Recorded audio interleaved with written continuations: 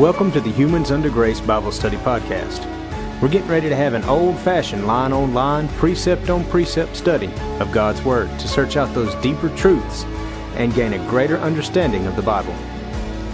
We would love for you to join us today as we dig in and learn what it is that God would truly have us to understand from the letter that He wrote to us.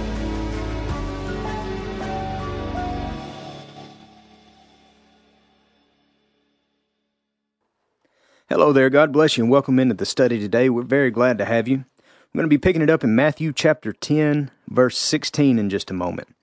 Now, Christ he's going through giving His disciples their mission.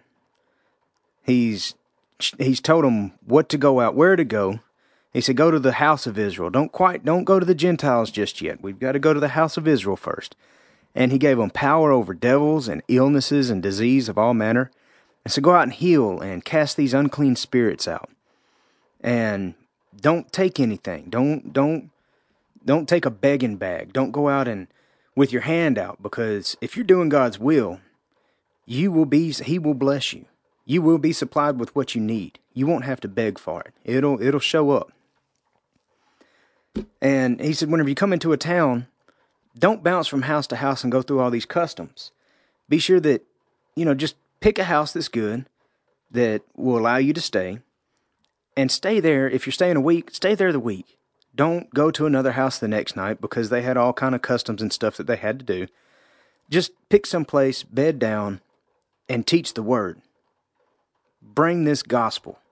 Tell them that the kingdom of heaven is nigh, is at hand, and don't waste any time with the traditions of man. Now, as we pick it up in verse 16, He starts giving them warning, starts getting them their mind prepared for what they're fixing to face. So we ask for clarity and understanding from our Father in Jesus' name. Matthew chapter 10 and verse 16. Behold, I send you forth as sheep in the midst of wolves. Be ye therefore wise as serpents and harmless as doves. Now, one thing about this sheep in the midst of wolves, if you look around the world today, there's a lot of wolves.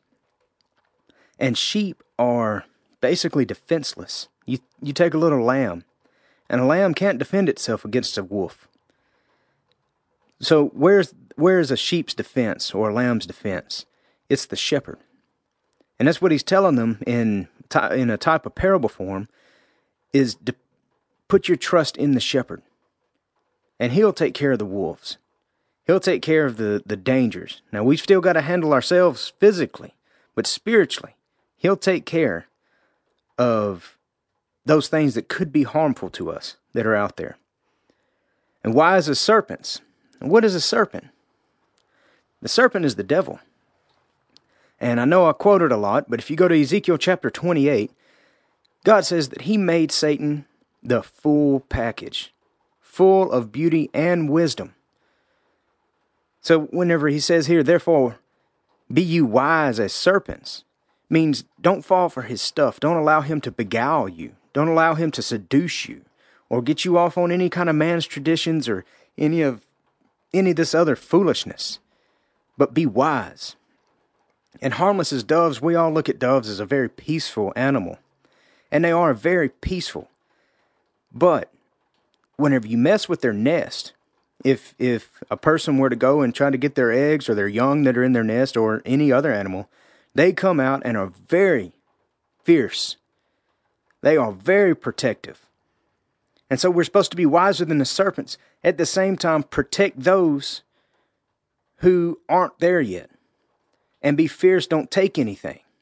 He's given us power over all this in the name of Jesus. So we don't have to lay down and take it.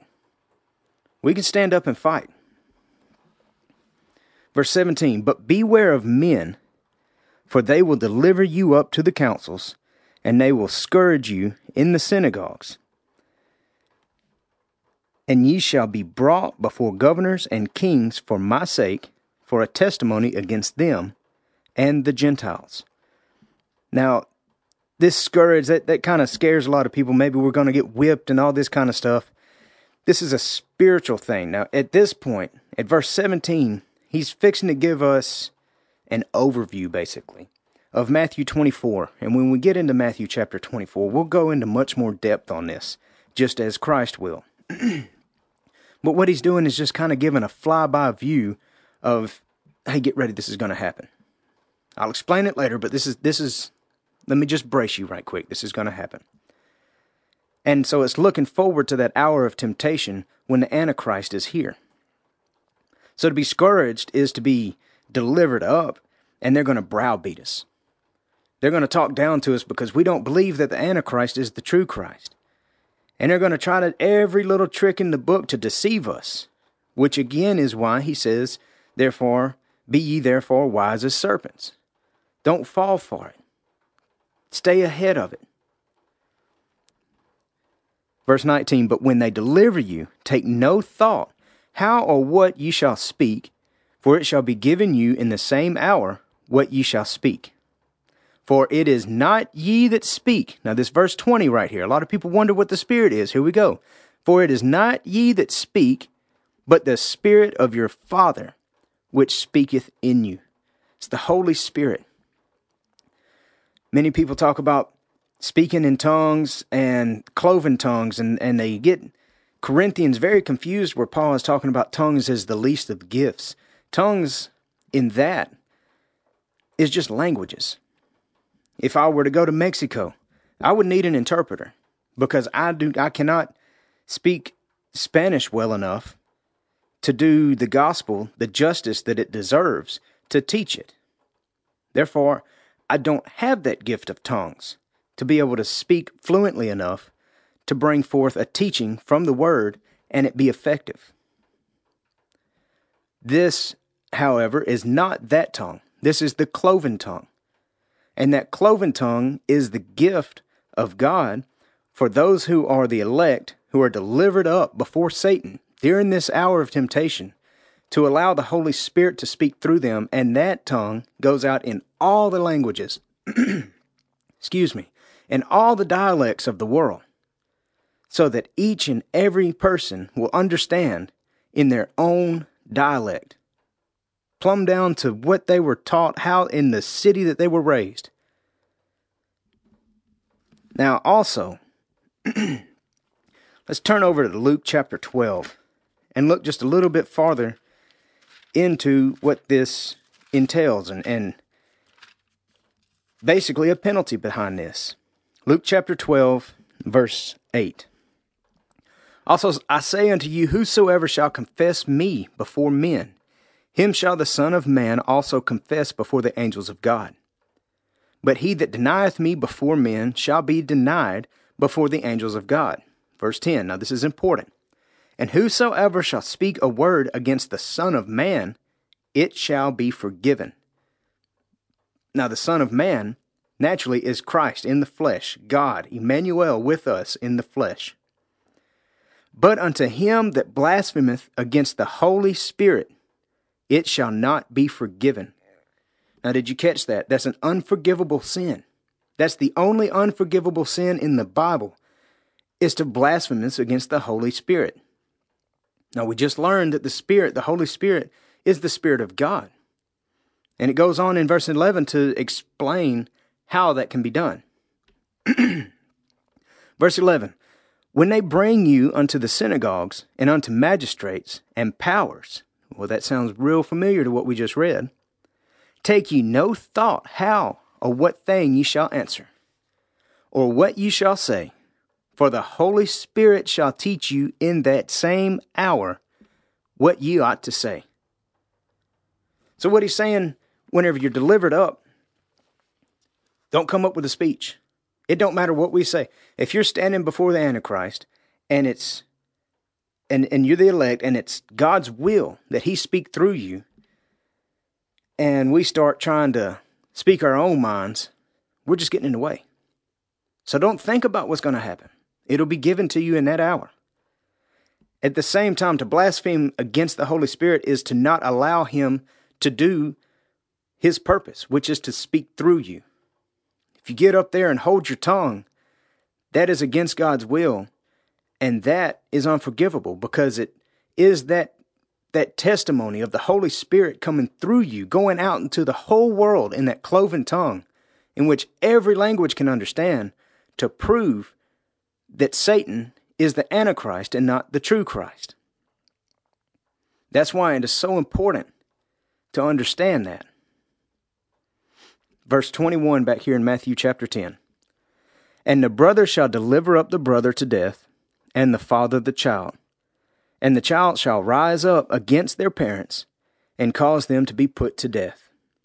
Now that sounds like a terribly twisted, messed up. I mean, you look around the world today and you think, okay, well, I can see that happen. But you got to understand what death is. What death is he speaking of here? Hebrews chapter 2, verse 14.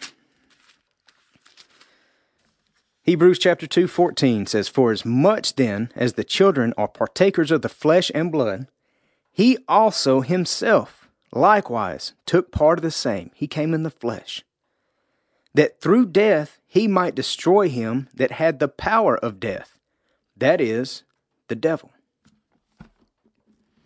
So now, this death that he speaks of here, let's change that to the devil, which is who this is speaking of. And the brother shall deliver up the brother to Satan, or to the Antichrist, and the father the child. And the children shall rise up against their parents and cause them to be put to Satan, or to the Antichrist. Why in the world would they do this?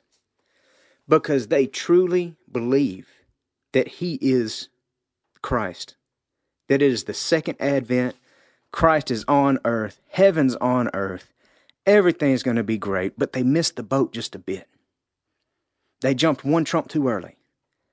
The sixth trump shouted out, the Antichrist showed up, and they jumped on board, instead of waiting until the final trump, the seventh trump.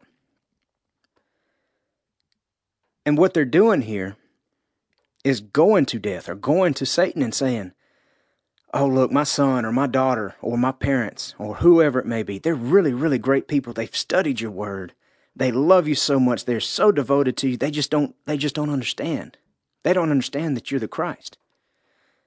All the while he's not. They're the ones that are wrong.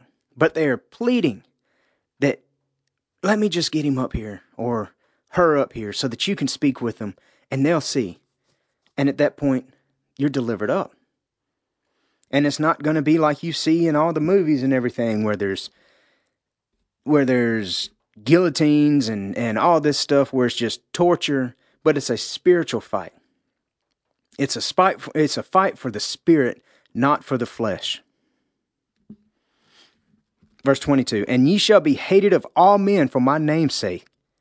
Well, why is that? Because we know the true Christ, and we're not falling for the false.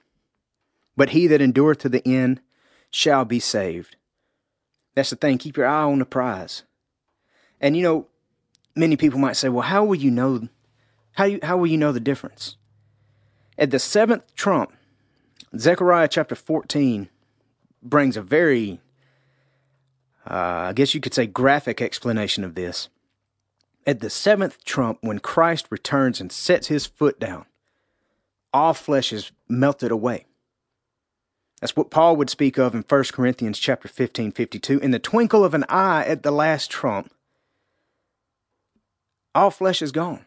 We are changed into our spiritual body right then when Christ returns.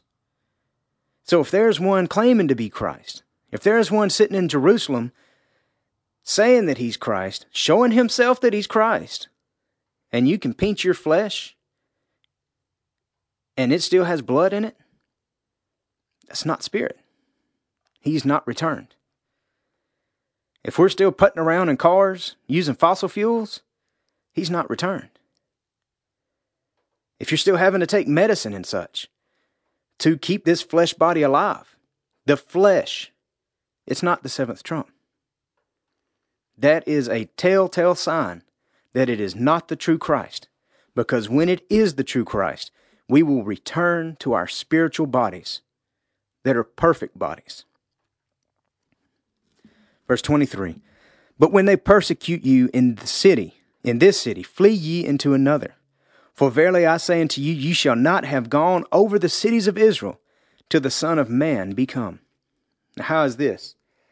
That means at the time that the Antichrist shows up, if you begin getting persecuted here, You won't have the time to make a circuit around all of Israel before the seventh trump sounds. It's going to be quick. It's going to happen fast. Matter of fact, in Matthew chapter 24, he said, if for the elect's sake, he shortened the time. And in shortening the time, you can go to Revelation chapter 9 and understand that he shortened it to a 5-month period. That's the reign of the locust army. It's 5 months.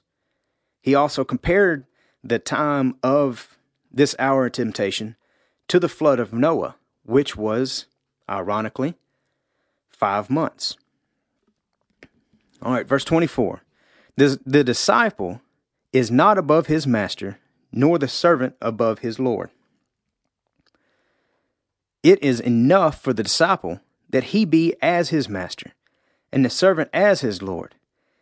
If they have called the master of the house Beelzebub, which is the Lord of the flies, how much more shall they call them of the household?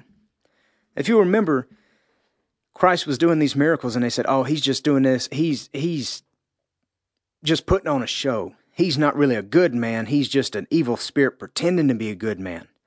So what he's saying here is, if they've done this to me, what do you think they're going to do to you? He was God in the flesh, could read their minds, knew everything that was going on, and told them several times what they were thinking. And they talked this bad to him, they crucified him. He said, so if they did this to me, the true vine, what do you think they're going to do to you? 26, fear them not, therefore, for there is nothing covered that shall not be revealed, and hid that shall not be known. God knows all things. He is the cardio knower. He knows your heart. You know, just to go down and do lip service where you're running your head and, they're so holy, this and that, and this and that, and it looks real good and it looks real holy. God knows the heart. He knows what's truly happening, what's going on behind the scenes, not what's being put on for everybody. Verse 27, what I tell you in darkness, that speak you in light, and what you hear in the ear, that preach you upon the housetops. So whenever you are learning, you're in darkness, but you're coming out, you're receiving that light. And you're getting more light, and you're getting more light. And then whenever you hear it, you understand it.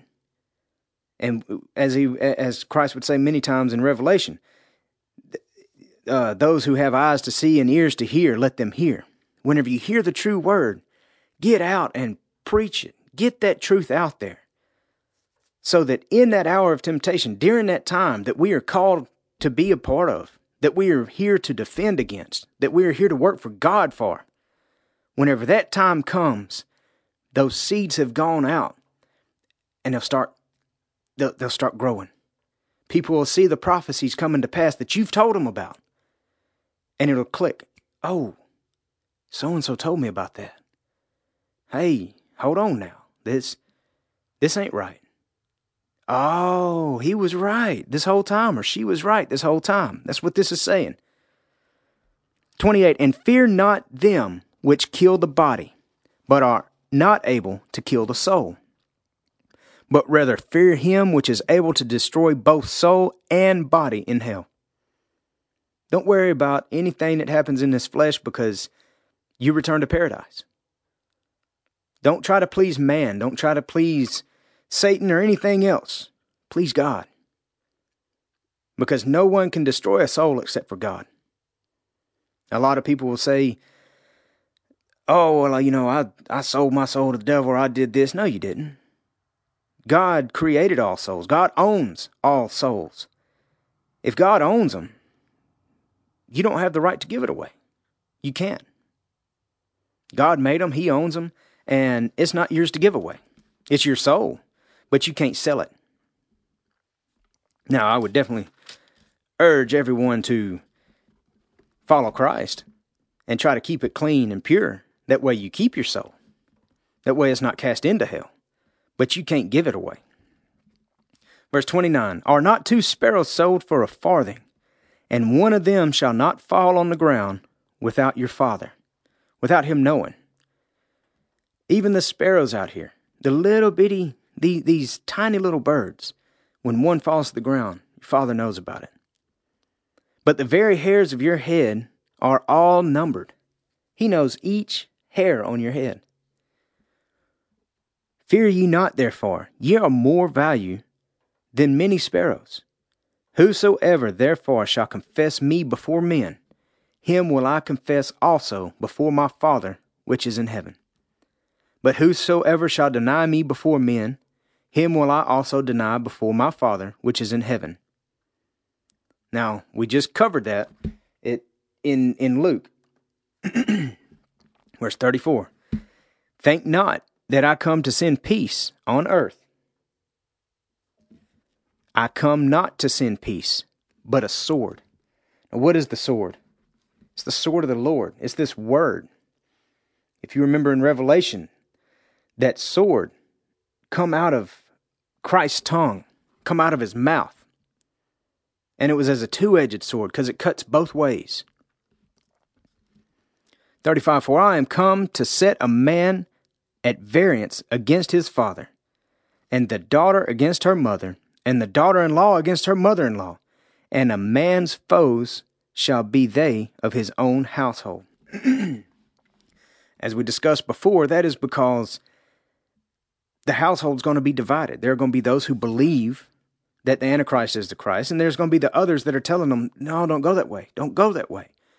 And they will become enemies, spiritually enemies.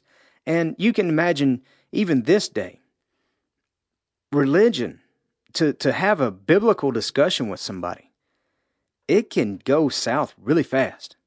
People get their feelings hurt really fast. You can overload somebody very quickly and make an enemy out of someone just having a biblical discussion. Imagine what that's going to go to whenever the Antichrist is here. I mean, with majority of people, you can't have a good discussion over a tradition of man such as the rapture without them getting all kind of upset. Well, that's just a tradition of man. That's not the Antichrist standing before you. That's not you trying to help them stay away from that. That's just a biblical discussion. 37, he that loveth father or mother more than me is not worthy of me. And he that loveth son or daughter more than me is not worthy of me. What this is saying is that Christ should be the head of the household. You should put you worship Christ. As God said, I am a jealous God. Therefore, you don't worship money. You don't worship material things. And you are to be led by Christ. He is our shepherd. Now, this isn't saying don't take care of your family. Don't take care of your parents. Don't take care of your children. That's not what Christ is saying here. What he's saying is don't put anything before him. Now, Paul would say in 1 Timothy chapter 5, verse 8, but if any man provide not for his own, and especially for those of his own house, he hath denied the faith, and is worse than an infidel. So, all it's saying is, don't put anything before Christ. Worship begins there. And then through that, we're given that example. We're shown that love and can obtain more love or understand love better to be able to pass that love to our own. Now, verse 38, and he that taketh not his cross and followeth after me is not worthy of me. He that findeth his life shall lose it, and he that loseth his life for my sake shall find it. What this is meaning is, if you find your life here in the flesh, well, then you're going after all the monetary value that you can obtain. Now, I'm not saying there's anything wrong with riches as long as it's blessings from God. A lot of people think that you've got to give everything away. Well, you look at those who have been blessed by God throughout the Bible. Christ's uncle, Mary's uncle, Joseph of Arimathea, the one that claimed Christ's body, the kinsman redeemer who came and was able to bury Christ in a rich man's tomb, as the prophecy was told, was known as the Tin Man. There is a documentary over the traditions of Glastonbury, and that's what it's called, by a biblical archaeologist named E. Raymond Capp. I'll get it out here in a second. And what it speaks of is that Joseph of Arimathea, this same one who was Christ's uncle through Mary, was a rich man. He owned tin mines in Glastonbury, England, and imported tin. And it was through the blessings of God, and it also came to pass for the prophecy that Christ would be be buried in a rich man's tomb that had not yet had anyone in it. David and Solomon were rich. Many through Abraham was rich with God's blessings. But if you sit here and that's all you think about, and you found your life in this world, then you've lost your eternal, because you took your focus off of Christ. Verse 40, He that receiveth you receiveth me, and he that receiveth me receiveth him that sent me. He that receiveth a prophet in the name of a prophet shall receive a prophet's reward. In the name of what? In the name of a prophet. And he that receiveth a righteous man in the name of a righteous man shall receive a righteous man's reward. And whosoever shall give to drink unto one of these little ones a cup of cold water, only in the name of a disciple, verily I say unto you, he shall in no wise lose his reward. Now think of this. What is the cold water? Whenever in Luke chapter 16, the rich man would ask Abraham, would you just dip would you just dip your finger in the water to cool my tongue? Give me a drop of water on my tongue to cool my tongue. That water is that living water. It's Christ. And what this is saying is, even if it comes from a disciple, if you receive that cold, that living water, then how great of a reward is that? To be able to give out that water and to be able to receive that water. You get the reward of salvation for receiving it. You get that reward of you're helping the kingdom. You're blessing God by being able to pour forth and teach this word. And when you bless God, God will definitely bless you. And we'll pick it up in chapter 11 in our next lecture. God bless y'all. You have a great day. Thank you for joining us for this episode of the Humans Under Grace Bible Study Podcast.